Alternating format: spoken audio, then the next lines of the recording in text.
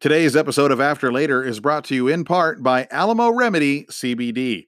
Yes, there is a lot of CBD companies out there, but Alamo Remedy is for Texans, by Texans, and built in Texas. Alamo Remedy has one mission. Your wellness shouldn't break the bank, and that's why they price all of their products at just $17.99. That's almost half off compared to other national brands. Alamo, REMEDY.com. Promo code after later at checkout, 10% off. Delicious hemp-derived CBD gummies, cucumber melon scented CBD lotions, capsules, tinctures. Every product features 250 milligrams of CBD and only costs $17.99. So everybody can afford them, and you get the best quality CBD products. AlamoRemedy.com. Enter the promo code at checkout after later. That's all caps, all one word, for 10% off all products and free shipping on orders over $49. Now, Alamo Remedy loves Texas, but they are happy to ship to you anywhere in the great US of A. I've got my order coming soon. Can't wait to tell you about how great they work for me. Don't forget, promo code after later, great CBD products at AlamoRemedy.com.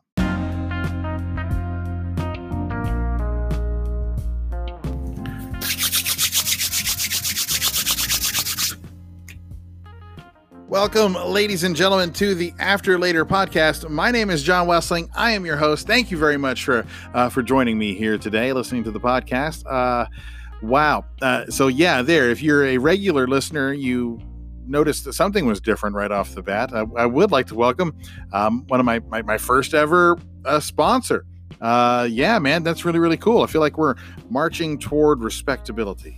Like this is becoming an actual thing now, right? Like I've been monetizing a little bit off the podcast, but we're talking nickels, dimes, right? I think my till up to now was around $40. Okay, so I was due. I was due for this turnaround to become just a smidge toward profitable, a little bit more respectability. So I'd like to thank the fine people at Alamo Remedy CBD. How cool is that? I'm really, really excited. Now, I'm going to be happy to give you all kinds of testimonials about the quality and the efficacy of Alamo Remedy CBD products, but I haven't got them yet. So, this is a brand new relationship. They are in the mail toward me, and trust me, I need it. Okay, I'm getting old and busted, and I need some of those nice restorative. There you go. My daughter's giving me a back rub. Oh, nice scratch right there. That's where it hurts too. Oh, right there in the middle.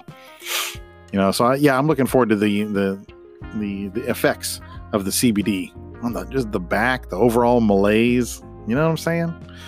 I heard it's done wonders as a side effect from my other use of that sort of product. And we'll leave it at that. But thank you very much to Alamo Remedy CBD. Don't forget, promo code after later. Now, that's only one of my newest sponsors. I'm coming to you now after about half a week I took off. I had to take a little bit of time off, get some things in order, focus on real life a little bit, something I think we all need to do every now and then, as we are in this great tumultuous times. Every now and then you kind of have to stop and really focus on the immediate shit, right? And that's kind of what I've been up to the last week, getting this thing taken care of, doing a little bit of work on the podcast. I had some live shows that I did over the weekend that I kind of had to have my mess together for, which was interesting vibe. I had Father's Day. I really needed to take Father's Day and just sort of chill with the family, so that was good. But I have two. I got two sponsors. I got two. I'm going to play a commercial for you for the other one coming up here in a couple of minutes.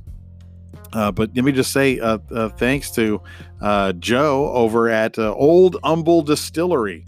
Local, they're making bourbon here in Houston, Texas. And I met the guy a couple times. We had just kind of barely, passed our paths crossed very briefly a couple years back when I was with the Whiskey Brothers, and I've seen him at a couple different shows. I know he started supporting other comics doing live shows and their Zoom shows and things like that.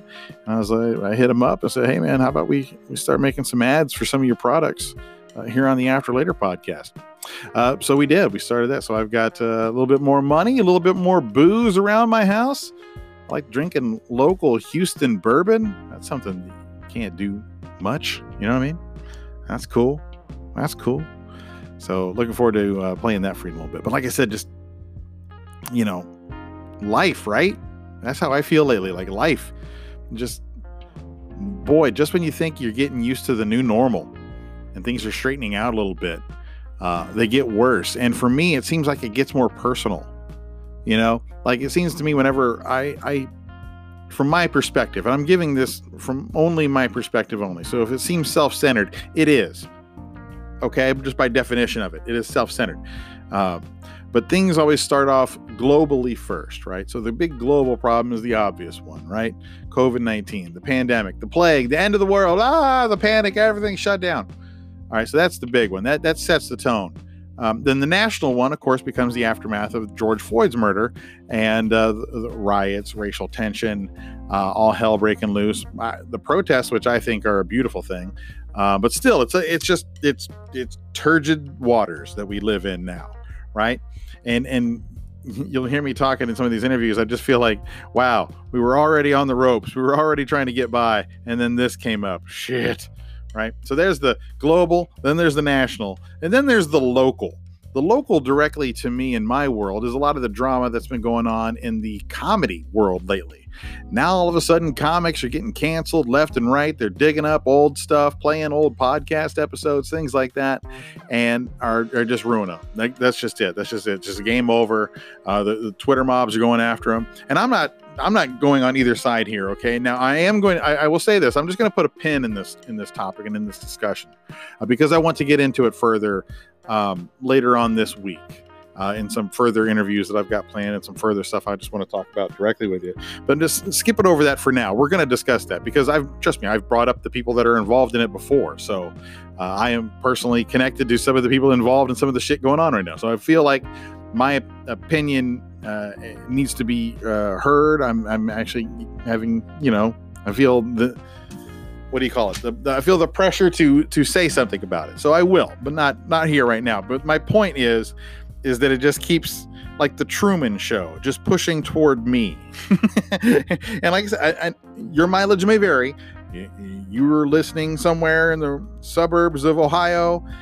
You don't live the same life I do, so this isn't affecting you. But for me, this is, it's like the world sucks, the nation sucks, and your particular industry sucks. You know what I mean? Like it's just going to keep digging down and down. I felt the same way when this all started, and it was cruise ships that started getting canceled because half my gigs are on cruise ships, right?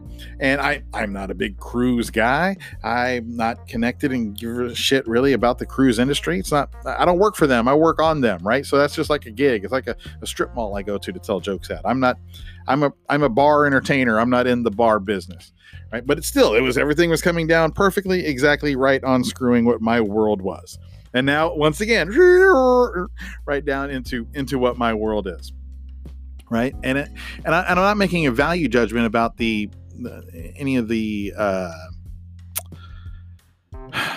situations or the events or the jokes, the assaults, any of that stuff. I'm not saying that. I'm just saying that it's just keeps stirring up my world. It keeps fucking with my chi. And I'm trying to maintain my chi. I'm trying to stay cool. I'm trying to stay productive. I'm trying to stay positive. I'm trying to stay productive all the time. And, you'll hear me talk about it in today's episode because I think me and Seth both kind of have the same feelings a lot, right? And are processing it in similar ways. So it was a good talk, and I'm looking forward to getting to that here pretty quick. But right now, I'm just like, fuck, man, I want a break. I just want a break. I want baseball back, for fuck's sake. I want a slice of normalcy. I don't want to be in denial. I'm not going to put my head in the sand. I'm not going to be like one of those kind of assholes that just says, fuck it, let's go to the beach. I want to go to the beach. I want to go to the pool. I want to do this stuff, but I'm not stubborn and dumb fucked enough that I'm going to go do it anyway. Right? I'm not going to somehow, willfully ignorant, blind myself into saying, oh, it's all bullshit and go anyway. Because I know it's not. I know that my comedy industry is completely fucked up and completely predatory, and it always has been, and we've always known it. I know that shit. I wish it wasn't, and I'm happy to talk about it later. I know racism is completely fucked up, and it has been, and just fuck on that, right? That's just a big old shit sandwich stain on our shirt for 400 fucking years. I just want a day of chill. I want a week that's smooth. I want I know I had to stay home and stay around the family, but I just don't need every device, every outside avenue that comes into my house just to rip my fucking heart out every day. Jesus Christ. Give me a couple days to chill. Give me some time to process it. I mean, literally, it's like voicemails on my phone. I've got giant societal issues that are piling up that demand my attention, but there's so many so fast that I'm literally screening my emotional fucking calls. One at a time, please. One at a fucking time. And that's what we'll get into today. Before we jump into the interview, I'd like to play an ad for Old Humble Straight Whiskey.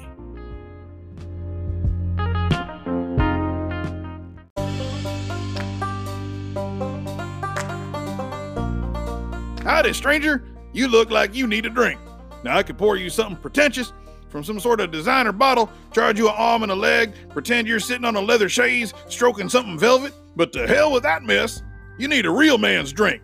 Get yourself some Old Humble Straight Whiskey down your hatch and get your mind right.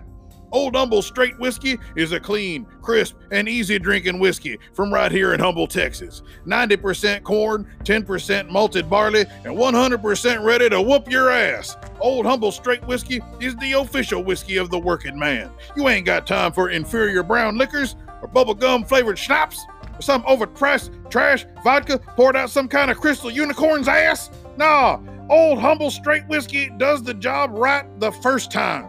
Drinks like a champ. No matter how you pour it, on the rocks, neat, in a cocktail, or my favorite, a double shot in a hot glass, clenched in your fist, and thrown back the back of your throat.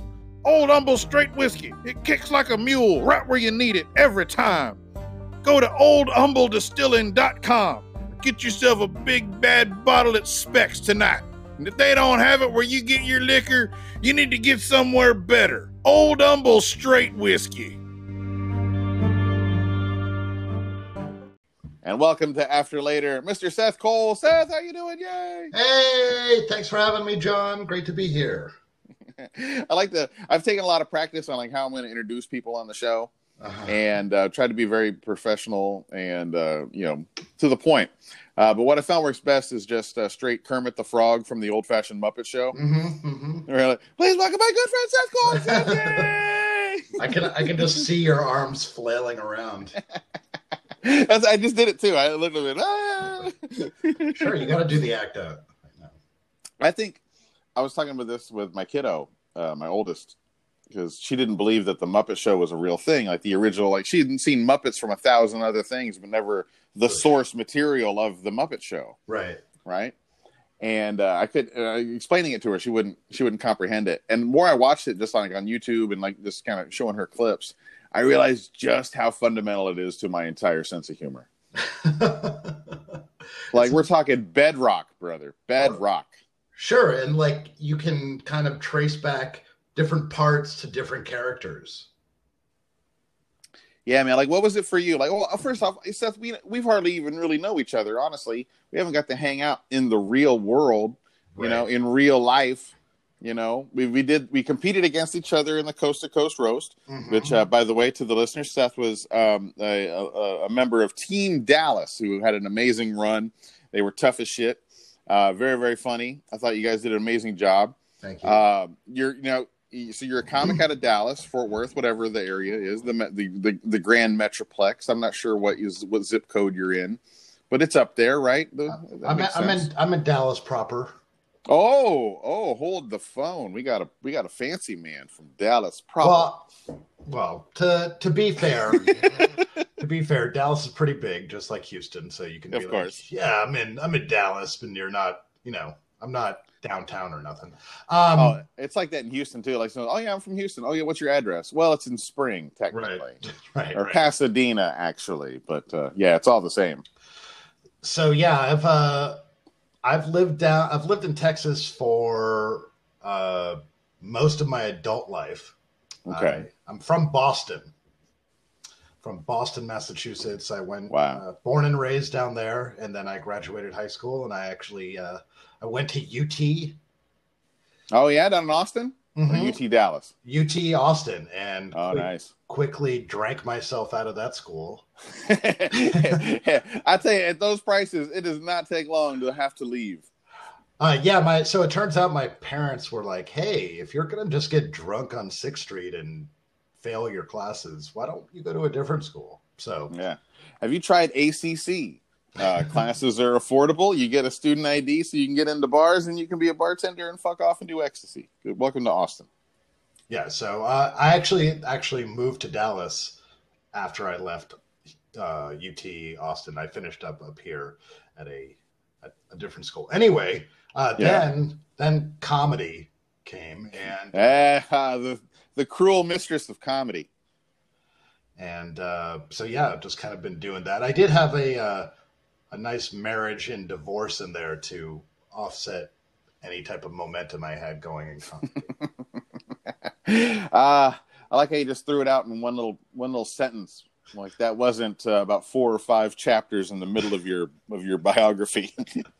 We'll just skip over that part for now. We'll double back. Well, I mean, terrific source material, but other than that, it takes a bite. It definitely takes a bite. No one comes out alive of that deal, really. No.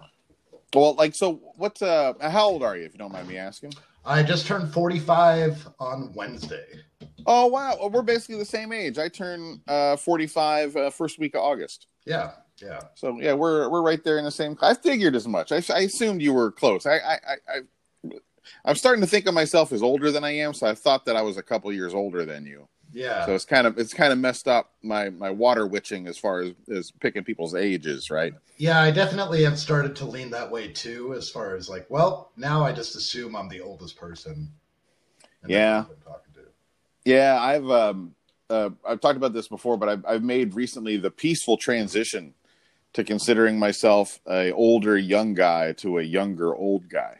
And it kind of feels good. It feels good. Are you still fighting it? Because you're single, right? You're not married anymore, so you're still out. How's that work? I mean, I have a girlfriend. I've had a girlfriend for the last. Oh, so you're years. not. Yeah, you're not single then. Right. I mean, she doesn't live with me, and. So you're single. Yeah. Right, and she still thinks I'm funny. She that poor girl goes to shows and stuff. When we had shows, even open mics. So, oh my goodness! Oh, I love hearing that. For a comic, that's the true honeymoon stage. It really is. It really is. Yeah. Have you had a fight at one of your shows yet? No. Oh, that's a good one. My girlfriend's surprisingly very, very cool with my comedy. Very supportive. I mean, we met at a show. Yeah. So she was very, very cool about it. As far as my content, what I talk about, she doesn't get offended. She understands, you're just doing comedy. If she gets brought up in there, I never make her look like an asshole or anything, but I mean, I'll poke a little fun, and or if I talk about previous relationships or anything like that, she doesn't seem to care about that. So that's good. I don't. That's good. That apathy will grow. Yeah. Yeah, I'm sure, but I know a lot of comics who have that that spouse in their life, and they have that pressure that comes along with it. That kind of they feel like they can't say certain things, or they have to write a certain way if they're going to write about them. I've seen this where when comics have relationships, if you were already a comic and then got into the relationship, then it's kind of baked in the cake, and they just know that that's a part of you, and they had to be cool with that, or they weren't going to be cool with it at all. It's the ones where they were already in the relationship and then started comedy, because it changes you. It changes for sure. It changes everything about you, right? And that's when it's like, what are you doing? I can't believe you talked about me in public. Oh, what if someone from my work was there? Oh, what I mean? Right. That if you're already a comic, then you're kind of like, okay, that's the deal. That's kind of who I am. And I've had what I do with my wife and her family is I completely change the voices and the accents to where it actually doesn't sound like them. And sometimes I just use generic names. So I just change the name, change the voice, and it's just that thin veneer enough that it lets them go, it's a character. It's not really me. Sure, yeah. If they can turn to their friends and say, this is a joke. This isn't really me. I helped them write that even. That's always a good one, too. That gets you out of trouble. Right. Absolutely. That was the muse for sure. Yeah, I think, I remember early in my 20s, I started dating a stripper. The rite of passage for every comic. And now I wasn't even a comic then, but I started dating a stripper. I was just a horny. That's what made you a comic. I was just a horny guy. But we actually got kind of serious, and I gave her the ultimatum. I was like, listen, I don't want you stripping if we're going to continue to date. And she actually quit her job. And we dated, and then it didn't work out, and she went back to stripping. But you know what? Props to her for taking that leap of faith. Now, if a girlfriend would ever ask me to quit comedy for her, I probably would have to think about that for a while. Well, it's a different animal, and yeah, you're right. It's a different thing entirely. Like I don't. If comedy was painful and way more lucrative, it might seem that way. Like if I had to go shame myself and feel dirty and do comedy and come home with $1,000 in a night. Instead, it's the other way around. I'm purposefully, excitedly humiliating myself for pennies on the dollar. Right. And in retrospect, 20 something years ago, flash forward to now, if my girlfriend was like, listen, I'm making $1,000 plus a night. And I'm like, listen, if you keep doing that, I can continue to do pennies on the dollar comedy. So I'm all for it. That's the every stripper's dating a bass player. Right, exactly. You know what I mean? Yeah. You give her 20, she's giving 15 of that to help support some other dude's dreams. It feels good. You're either paying for nursing school or court cost or some bass player to survive and do heroin. Or Seth's comedy festival submission fees. Yeah, totally. Like, come on, baby. Hey, if you can get these guys to take some PayPal, then you can just send it right over to me, and I can turn in that script for pitching. Yeah. Exactly. Well, I looked this up, and there's two different sources, so I'm kind of confused on my patron saints. I'm not a Catholic anyway, but keeping up with the patron saints is always kind of thought an interesting thing. And the reason I'm iffy on it is because someone just told me some contradicting information, so therefore I've kind of shook my confidence in my reference here. But the strippers and comics essentially had the same patron saint. Saint Vitus was what I had read, right? Okay. So Saint Vitus was the patron saint of comedians, dancers, clowns, and something else, something like actually useful. Cell phone repair screen guys. When the screen gets broken, that guy he gets.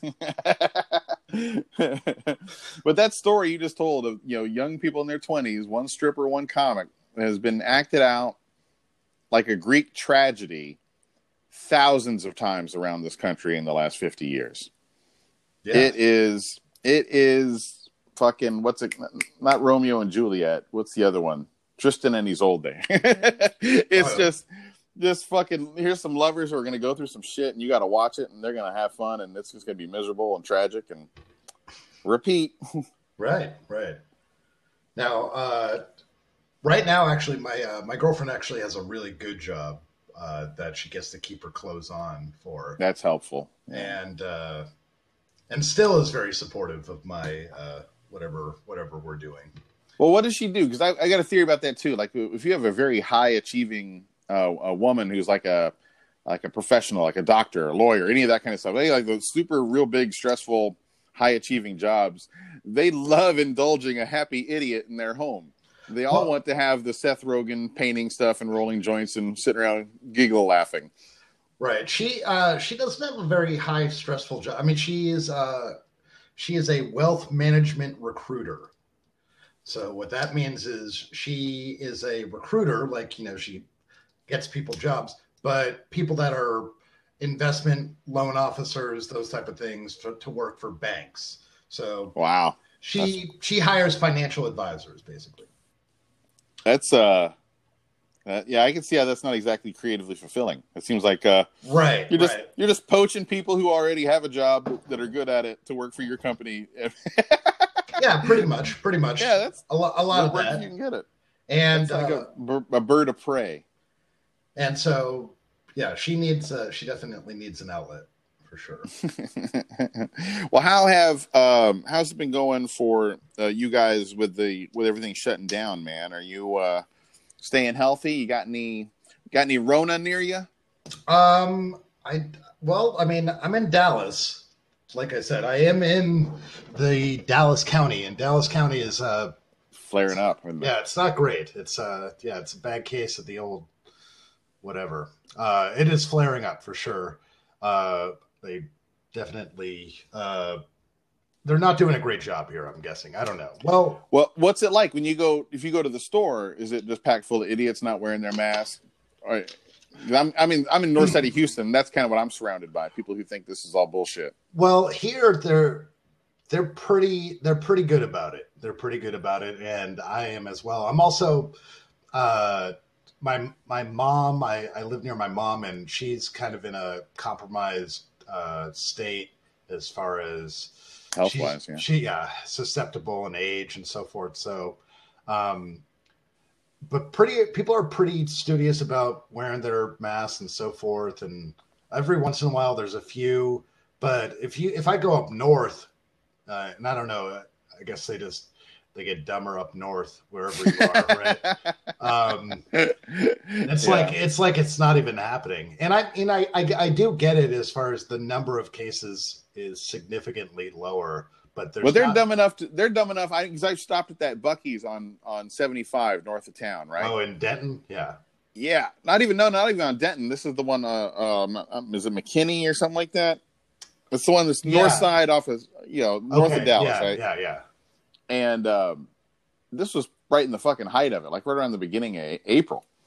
And me and Tommy Drake, we walk in with masks on, and they looked at us like we had three fucking heads. Like literally, there was local cops all huddled up at the Buc-ee's, drinking coffee and eating shit. Yep. And they looked at us like dorks. Mm-hmm. Like, look at these fucking idiots walking in here with masks on. And I was like, these fucking people are all going to be sick as fuck very soon. Yeah, it's so weird that the mask has taken on this weird like oppression thing and not like a science thing. And it's that big anti-science bias. And I mean, I don't know. It's so dumb. It really is. It's fucking stupid. It's not even, it's not just dumb. It's like inconsiderate. It's not, it's not for you. It's for the other people. And it's like, I don't give a shit about anybody. This is my right to kill people. And it's immature is what it is. It's I read this, and it's not mine, but people are all about their rights without respecting their responsibilities to go with it. And that's what makes it fucking childish. Yeah. I think yesterday I just watched the big, Aubrey Huff. His rant. Oh yeah, he fucking went nuts. Did you see the video of him? I saw about a minute of it. Yeah. So yeah, he tweeted something, and then the next day he did like a video, exclaiming how awesome, the rights are of Americans, and he's sitting in his car with his seatbelt on. Yeah, I saw Doug Stanhope pointed that out. Like, oh, you're talking about constitutional laws and you're wearing a seatbelt. Right. Fucking ridiculous, man. Anyway. Isn't it crazy how some people have just completely blossomed into loving it? Like there's a weird sect of people who have just been, I guess, harboring weirdo right-wing shit for years and being quiet about it. And it's like the cover is off and they are fucking, it is spring fucking break for them, man. Yeah. It's like finally the gloves are off and I can say how I feel. Like some people have been harboring this shit for a while. It's amazing, man. It really is. But this is I don't want to talk about this bullshit. That's not interesting. It's good call, Seth. Yeah, here's the thing though, and my thought of it is that it's just too big of a thing. It's the enormous elephant in the very small room. There's no way to not talk about it, right? Yeah. So, but we've serviced it now. We've talked about that part. Right. we're clearly mask wearing people, and right. The only thing I'll say about it is what pisses me off is that it's exactly word for word everything that happened 100 years ago after the Spanish flu. Mm-hmm. And it's the exact same dumb fucking people who don't want to wear a mask, and other people say, "Motherfucker, you do wear a mask." And it's word for word. So it's like, how have we gone exactly 100 years with the same exact problem, and no one's evolved and no one's passed it? You can't sort of. It's like it's precedent now. They were right. The people who said wear a mask after the Spanish flu were fucking right. It's proven. Mm-hmm. And you're just repeating the exact same dumb fucking mistake, which is to me worse than the first mistake. Right. To repeat it is the true sign of fucking stupidity. Right. It's not like we took down the statues of the Spanish flu and that's why we forgot. That's funny. You know, you could have just done that. That's what they should have done. Instead of having to tear down Robert E. Lee or Nathan Bedford Forrest, just put a mask on him. Right. Be like, oh, look at him rioting for health and safety. Now, I will say this before we get off the subject about COVID is with all the new things that are coming out from the CDC and WHO and Fauci and other experts that are contradicting things that were said earlier. The people that you were just talking about, these right wing, these conspiracy people, these anti-science people are like, see, they don't know what the fuck they're talking about. And it's like, well, here's the thing. It's a brand new disease that they know zero about. And so they were basically taking their best guess on how to prevent it, how to stave it off a little bit. And every day they're learning something new. And they're trying to get that information out. And sometimes it contradicts the previous information. And that's how science works. Science corrects itself when it's wrong. Exactly. And so when you learn that it actually doesn't, the viral load to get you sick probably doesn't actually stay on surfaces. So you don't have to wipe down your groceries or whatever. People are like, see, these fucking ass. It's like, no, it's like we just learned it. Why don't you just take that information and use it instead? Anyway, so that's exactly right. That's exactly right. Disconnect where they don't understand how science works. And well, Seth, I tell you, I thought the same thing, that it was a disconnect, like you said, but it's not. And here's what bothers me about it. Here's how I know that they know better, but are fucking just playing a part anyway, because they will ignore 100 things that come from straight up legit reputable sources that tell them something, right? And they'll ignore it and they'll deny it 100 fucking times. But as soon as any of those same sources say something like you said, like Fauci goes, hey, well, it turns out maybe you don't need to, soak your balls in sanitizing fluid every time you pee.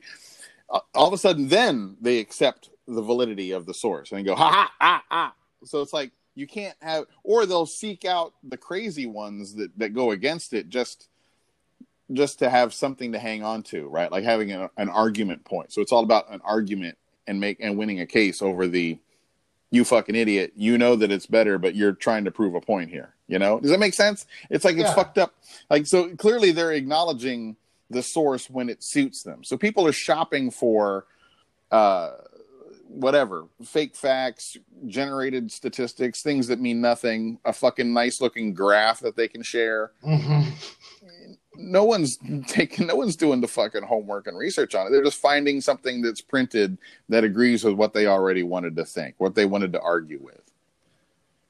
It's fucking stupid. Sorry, I don't. Really is. No, I just had to peter that all the way out. Good. No, I appreciate it. We drove it into the ground.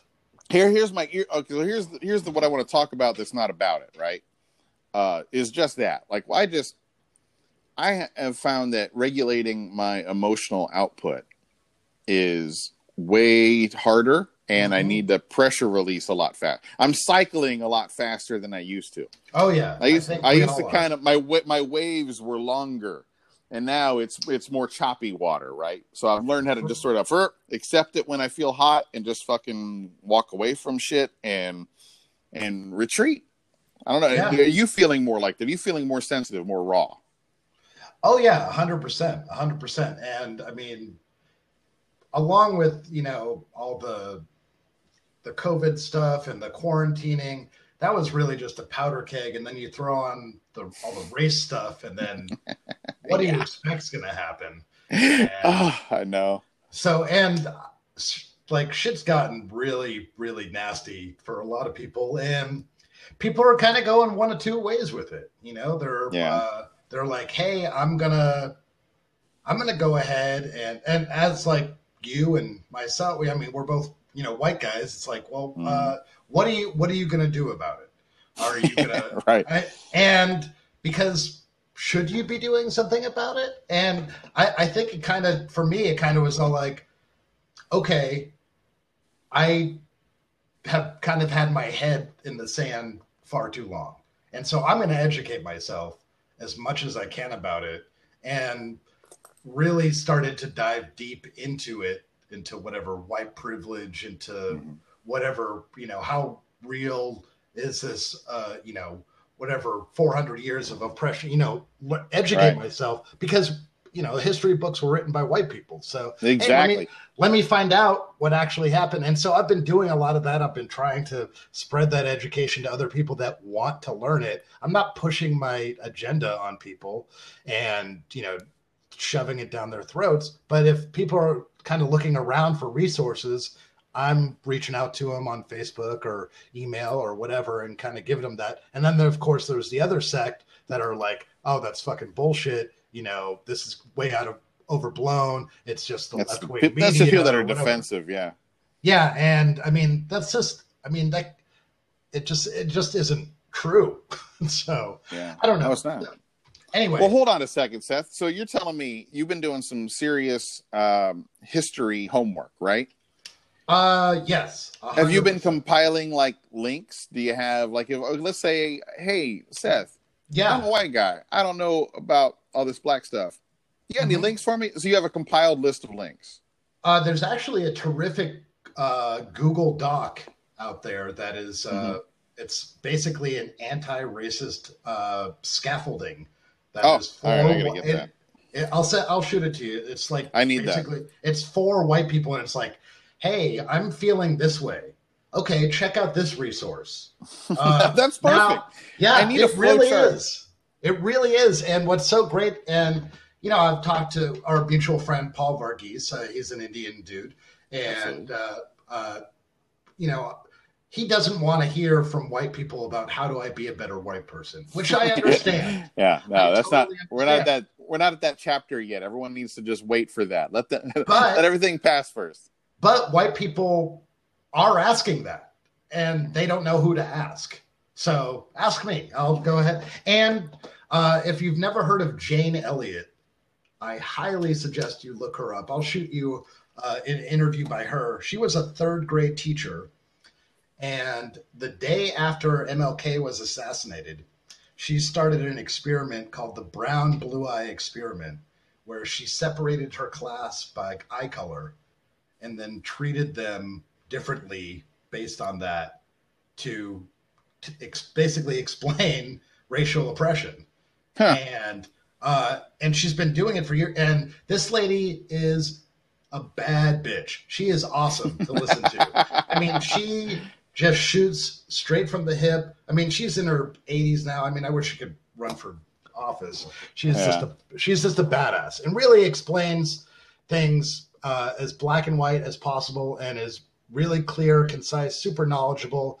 And I've been reading some books. I'm reading a book right now. It's called On Tyranny, and it's not racially biased. It's not anything about that. It's basically 20 things in the 20th century that we've done to get away from what our country was built on, as far as, you know, the two-party system, prejudice in many different ways, and just kind of how they're kind of in voter oppression, all these different things that are in there. And it's not left or right based at all, but it's really, really interesting to see, because all these things are kind of gradual changes that are kind of leading up to what's happening right now. And it's pretty scary. But again, more very exciting topics that we're talking about. Super yeah, exactly. Let's get off this COVID stuff and let's really dig into the racism problem. Tell you what, Why don't we hit a break and we'll talk about something funnier on the way back? I couldn't have said that better, Seth. I'll tell you what, you got this kid. You got a broadcasting in your future. Let's do that. Let's chill out. Or we've chewed enough through fucking horrible current events. We'll be right back talking some silly shit with Seth Coles in just a second. Awesome. Welcome back to the After Later podcast. I'm your host, John Wessling. Joining me today is noted social critic and deep thinker, Seth Coles. Hello, yes. And occasionally dick joke protagonist. Yes, I believe he's coming to us today from the Southern Poverty Law Center. We're really going to deep dive into what we've done wrong as white people. You know, it's funny, Seth. I look back at the good old days of the early COVID outbreak. You know, I mean, the late March, early April, when it was all innocent and fun, and we're king. Everyone's doing Zoom shows, and people are talking about self-care and baking bread. Yeah. You know what I mean? It was so nice. And I love the way we just turned this bitch up to 11, where everyone is chill like that. Everyone's kind of accepting it and moving on. And everything's about self-care. If you're having a bad day, don't be hard on yourself. Just check out. Go play in the garden, right? It was all about managing your stress. And then this George Floyd situation popped off, right? And now it's like, fuck that. Fuck that self-care. You need to think about everything that is wrong and changing everything right now. You know, it was like we went from having a stoner party where everyone was chill, high, watching silly shit on Netflix, and then a bunch of dudes on coke showed up to the party. Yeah, that's exactly right.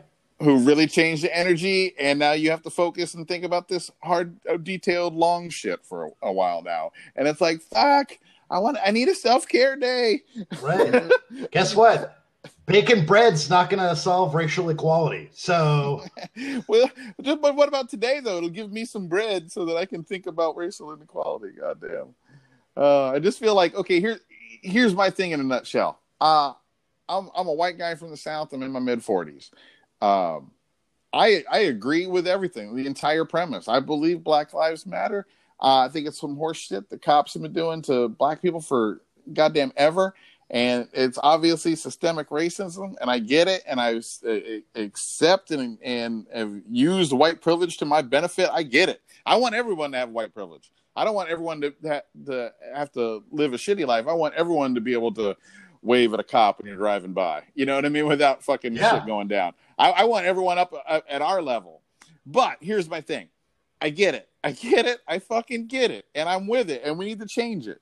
But when it first popped off, like when the first day, when the footage of George Floyd being killed by the cop, I hate to admit that one of my thoughts was, do we have to do this now? Can't we wait until, I don't know, something? Let's get our feet underneath us first. But I get it. You don't get to pick when a fight starts, right? Let's get a handle on this pandemic first. Right. Oh, it's like Fight Club. I'm like, hey guys, one of the rules of Fight Club after the don't talk about it is one fight at a time. Right. It's not just a goddamn melee. Yeah, they often overlook rule number 3 because rule number 1 and 2 are so cool.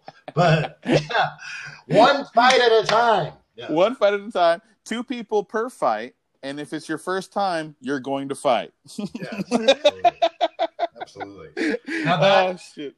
Right, that actually might be white privilege there, you knowing word for word the script from Fight Club. Oh, yeah, the rules of Fight Club. Oh, I know.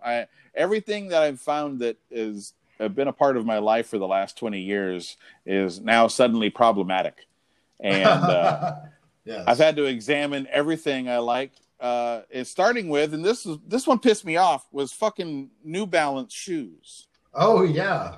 I've got like fucked up goofy feet, and New Balance were like the only shoes that felt good. Yeah, they make high quality shoes, man. Yeah, they're fucking great, right? So I'm wearing them for years, and I'm not wearing the goofy old man shoes. They're just regular. But I like them. You're not wearing the stepdad 2000s. No, exactly. But what's happened is the culture has turned against them. And now it's like, I don't mean to. Now, if I purposely don't wear them in public because I don't want to be the butt of a New Balance dad fucking racist joke. So I'm like, shit, this is affecting the comfort of my feet. Yeah. This is affecting my gait, my actual walking. Yeah, you have to be able to listen. I get that you don't agree with the shoe, but if the comfortable shoes make me in a better mood, I can support your cause. Right. Why does it have to be about shoes? Every shoe is problematic. Nike's made by fucking slave labor in Indonesia, for Christ's sake. Exactly. But we're not to that fight yet, John. No, I know exactly. Yeah, I can't say all shoes matter. Exactly. I can't fucking go that way. And at this point, I just have to find some ethically sourced fucking free will. What do you have to get? Left-leaning shoe. You have to wear Toms or whatever, or what are been seeing the commercials that are the ones that are made out of eucalyptus and sugar cane. I don't even fucking know what those are. They're probably like $400 or something. I think now you have to, if let's say you wanted to buy your regular, just white guy American shoes. Right. Now the thing is you have to buy them from a company that donates a pair of shoes to some downtrodden society. So you have to offset shoes. Like when you buy shoes, they send free shoes to some other dude who needs shoes. Well, so that's how you white guilt wash now. Well, the brand new thing is, I don't think you make your own shoes at home, just like bread baking. They have this DIY where you make your own shoes. And no fucking way. Make your own shoes? We're not there yet, are we? Are we into the pre-apocalyptic make your fucking shoes? No, John, I'm trying to be funny, and it's. I wouldn't doubt it. It was believable. So I'd keep doing that joke. Finish that bit. You know what I mean? You come up with a believable way to take a bicycle tire tread, a couple banana leaves. Absolutely. Take your used mask. If you can make your shoes out of your used mask. There we go. Oh, dude, upcycling. Everybody loves upcycling. Right, come up with some catchy logo. Oh, dude.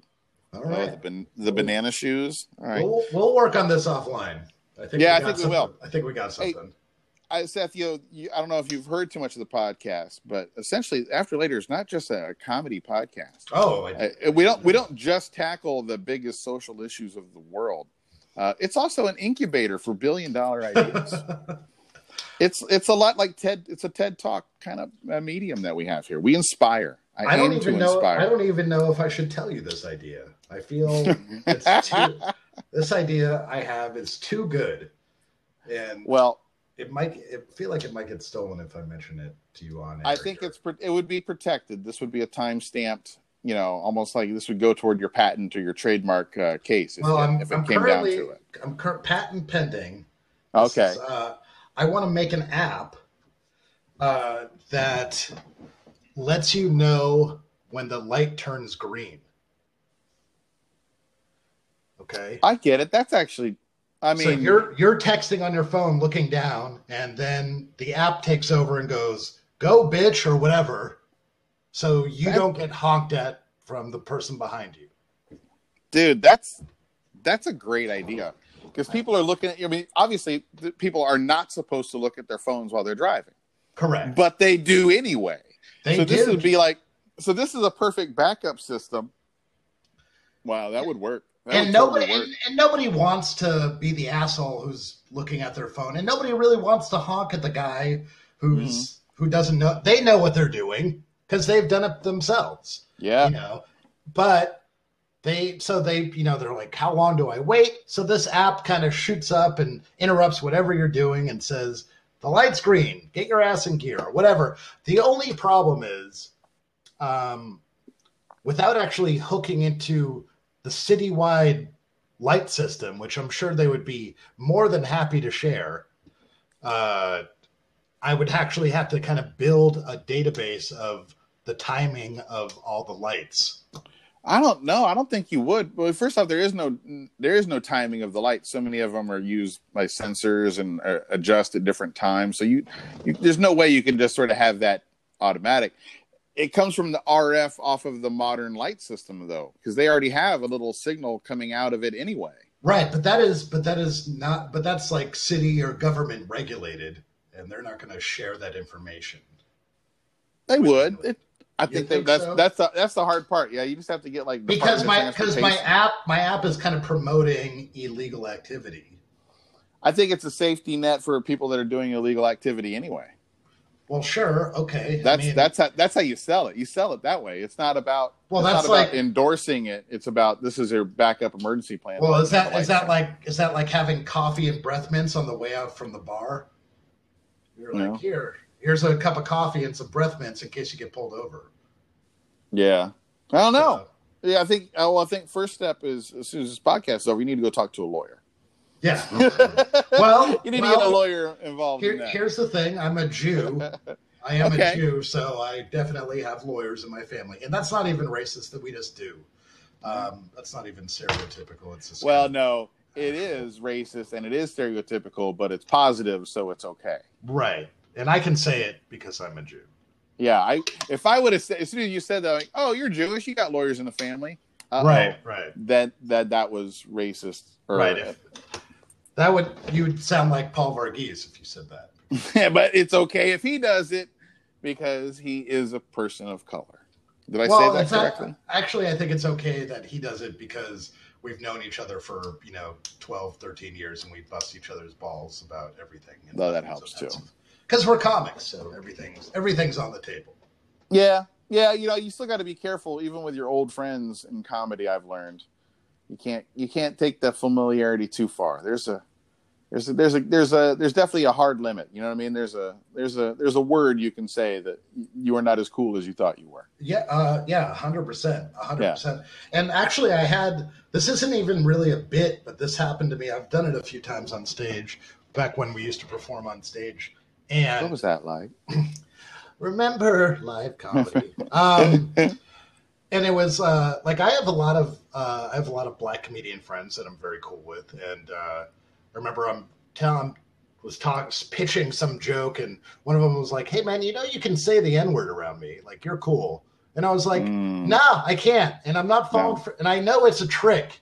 It's a fucking trap. It's a trap, and it's like something that's going to be hilarious later to you. So fuck you. I'm not falling for it, and it's just more like advice that I give to other white people who are dumb, that they're like, no, they said I could say it. And they're like, yeah, they're just doing that so you will say it. And then they're going to look at you like, I don't fucking know this honky. And exactly. Then the hilarity ensues. Yeah. I've learned that an individual black person does not have the jurisdiction to give you that license for anywhere other than their immediate company. Right. Exactly. Because if you assume that privilege and there is a third party black person there who was not hip to this arrangement, correct. The original license issuer will null and void that immediately and disavow any knowledge of the prearranged agreement. 100%. Yes. So, as the person of no color that we are, you have to be on your toes that this legal arrangement is tenuous at best. Right. And so basically what that boils down to is don't fall for it, you stupid white guy. I mean, exactly. Don't. Yeah. It's a trap because they're like, oh, you wanted to say that for a long time, didn't you? Oh, you just couldn't wait. That doesn't sound like the first time you said it. Yeah, there's a thousand things can happen and none of them are good. Yeah, 100%. And like, I was like trying to think back. I'm like, have I ever used that word?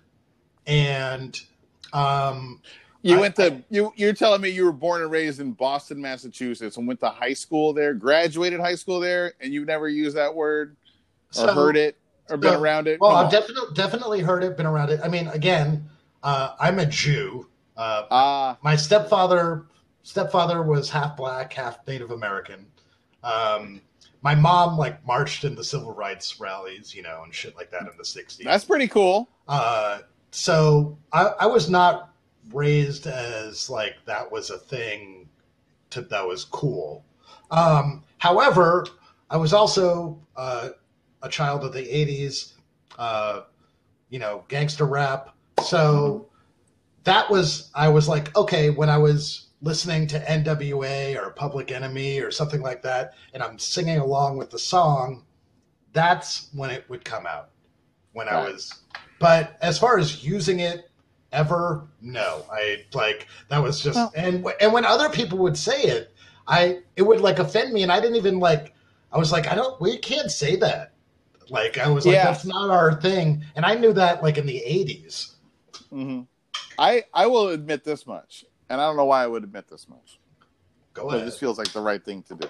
I have said it in joking context. Now, there might be a bad decision ultimately, but the times I've said it are fully in satire of saying it. Sure. And it was only to be shockingly funny, right? I've never said it from the heart. You know what I mean? Never said it in earnest. Now, I think that's a big difference. You know what I'm saying? It is. I made bad creative decisions. Definitely not a justifier. No. And of course. Moving forward, I would like to think that you won't be doing it again. Of course, I'm not an idiot.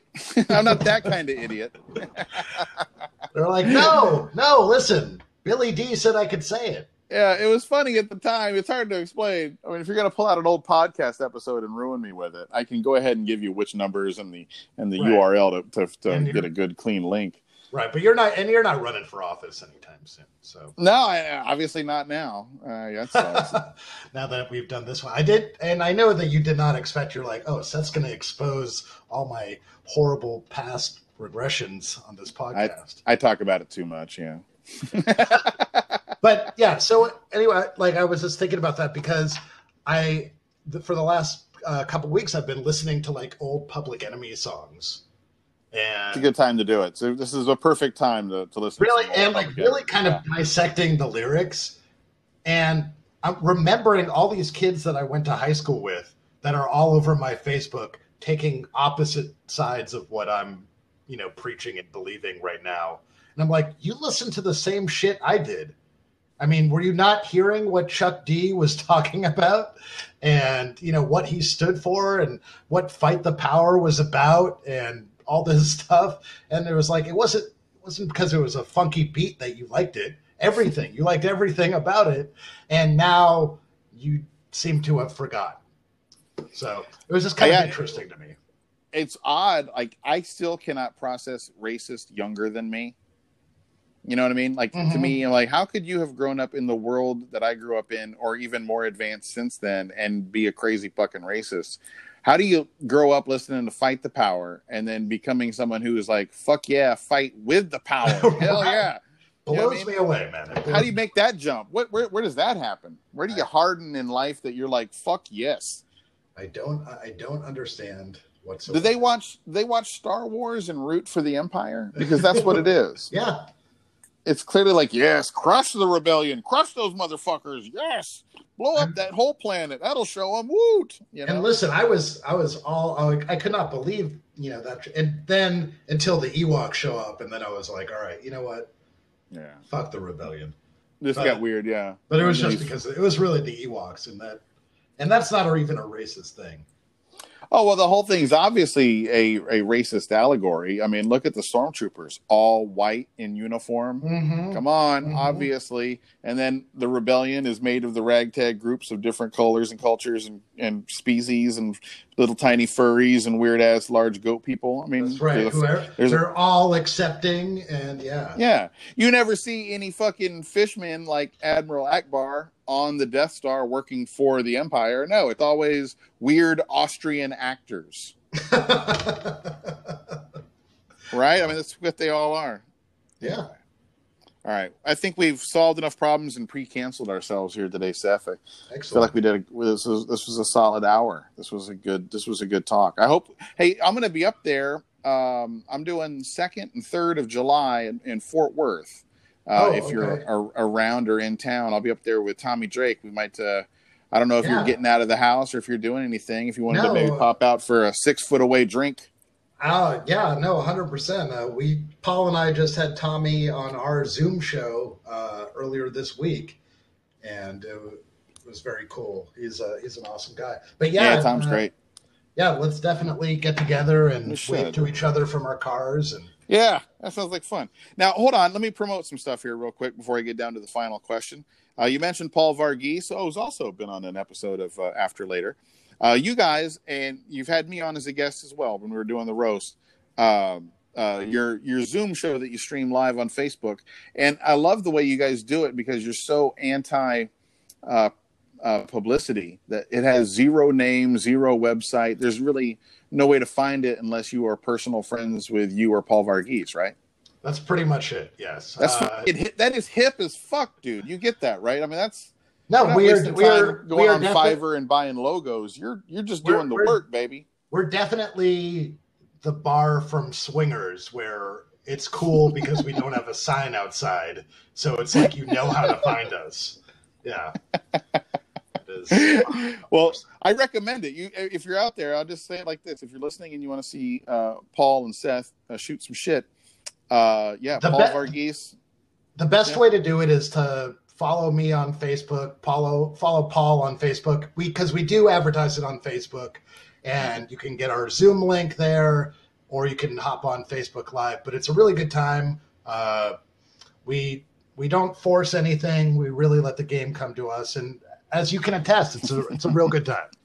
I like the way you say that. That's a great way to look at it. That's a mature comic vibe right there. Just lay back and let it come to you. Don't force it. Absolutely. Now, your Twitter is Seth_Coles, and that's COWLES. Correct. On Instagram, you can follow the man at Comedy Face Seth. Yes. I like that. That's easy to remember. Now, Seth, appreciate you coming on today. I'm gonna hit you with my final question. Okay. As you know, we just spent a good 45 minutes talking about the decay of modern civilization and the dirge of the pandemic and racial inequality. The good stuff that we expect. Sure, hilarious. Yeah, it was a good time. Baking bread. We talked a little bit about baking bread. But that kind of brings me to my question. It is a podcast that was born out of plague and pandemic and strife, lots of strife. I try to remain optimistic in public, but realistic and pessimistic in private. Gotcha. And I think about what if this got horribly worse? What if this escalated all the way to a full and complete economic societal collapse? And we find ourselves in a goddamn Mad Max Walking Dead style dystopian fucked up future. What would you do to survive, Seth? How would you get by? What skills do you have outside of comedy that translate into a real work with your hands kind of world? Well, I have a couple ideas. I'm not a great handyman. I'm okay. I'm okay as far as around the house, doing, fixer-upper DIY projects. But my idea, because from every apocalyptic Mad Max movie, everything, gas is a big problem. Yeah. Nobody has any gas. And matter of fact, in Mad Max, they're killing each other for gas. Exactly. Which always I thought was hilarious because they were killing each other for gas to go nowhere. Yeah. And they were burning all that gas to get the gas. Right. And then they just live in the middle of I'm like, where are you going? Anyway, so I agree. It makes no sense when you think. My idea would be, let's work smarter. Okay, maybe I'm going to figure out a way to fashion machine guns and flamethrowers and stuff to more fuel efficient vehicles, to Priuses and things like. Because we got to save gas, so maybe let's have a machine gun turret on a Prius. And not brilliant. And not on the 454 V8 that gets 6 miles to the gallon. Let's smarter, not harder.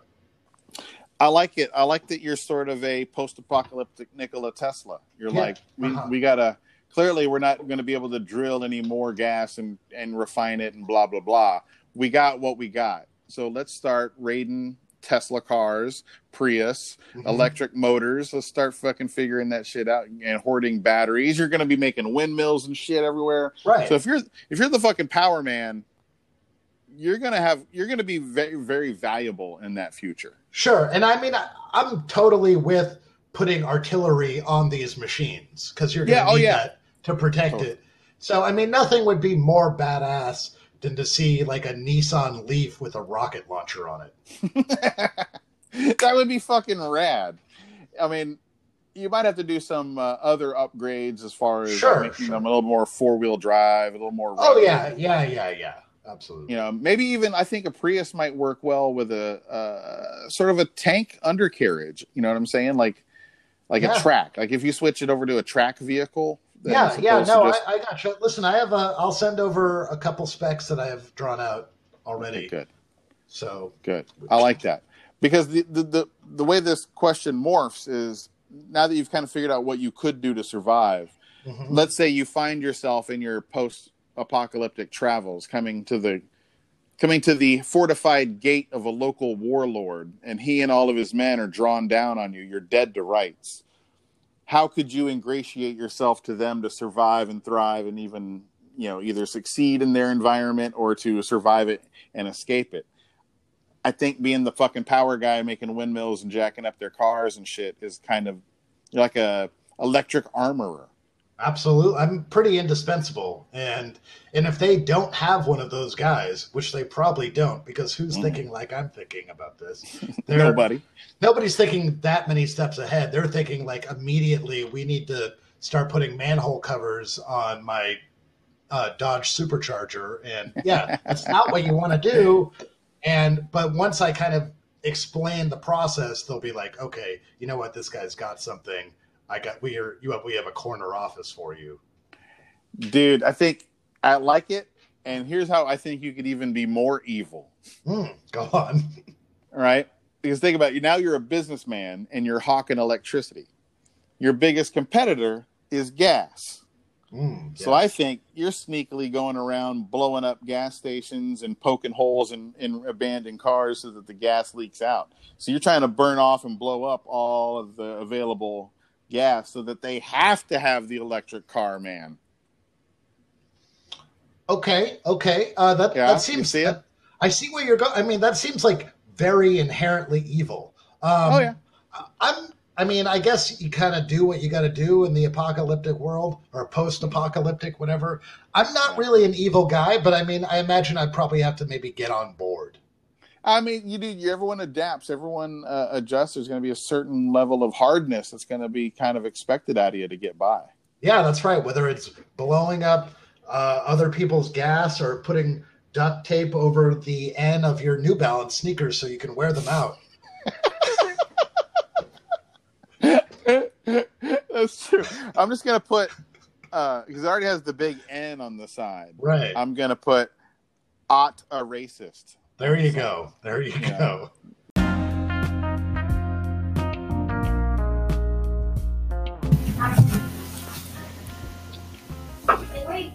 Thanks again to my guest today, Mr. Seth Coles. You need to follow Seth immediately on Twitter. Perhaps he will send you a link to that how to educate yourself for white people on Black History Google Doc that he was talking about earlier in the show. But yeah, follow him on Twitter. It's Seth_Coles, and Coles is spelled Cowles. And on Instagram, you can follow him at Comedy Face Seth. Comedy Face Seth. All one word. Hey, thanks again to my sponsors, Alamo Remedy CBD. That's alamoremedy.com. Promo code AFTERLATER. And Old Humble Straight Whiskey. Go get a bottle at Specs tonight. I've got a great week of episodes lined up for you. I'm about to record one for tomorrow, in a little under an hour, with the very funny Mr. Jay Whitecotton. And we'll dig a little bit deeper into all the assorted comedy scandals, if that's what you're into.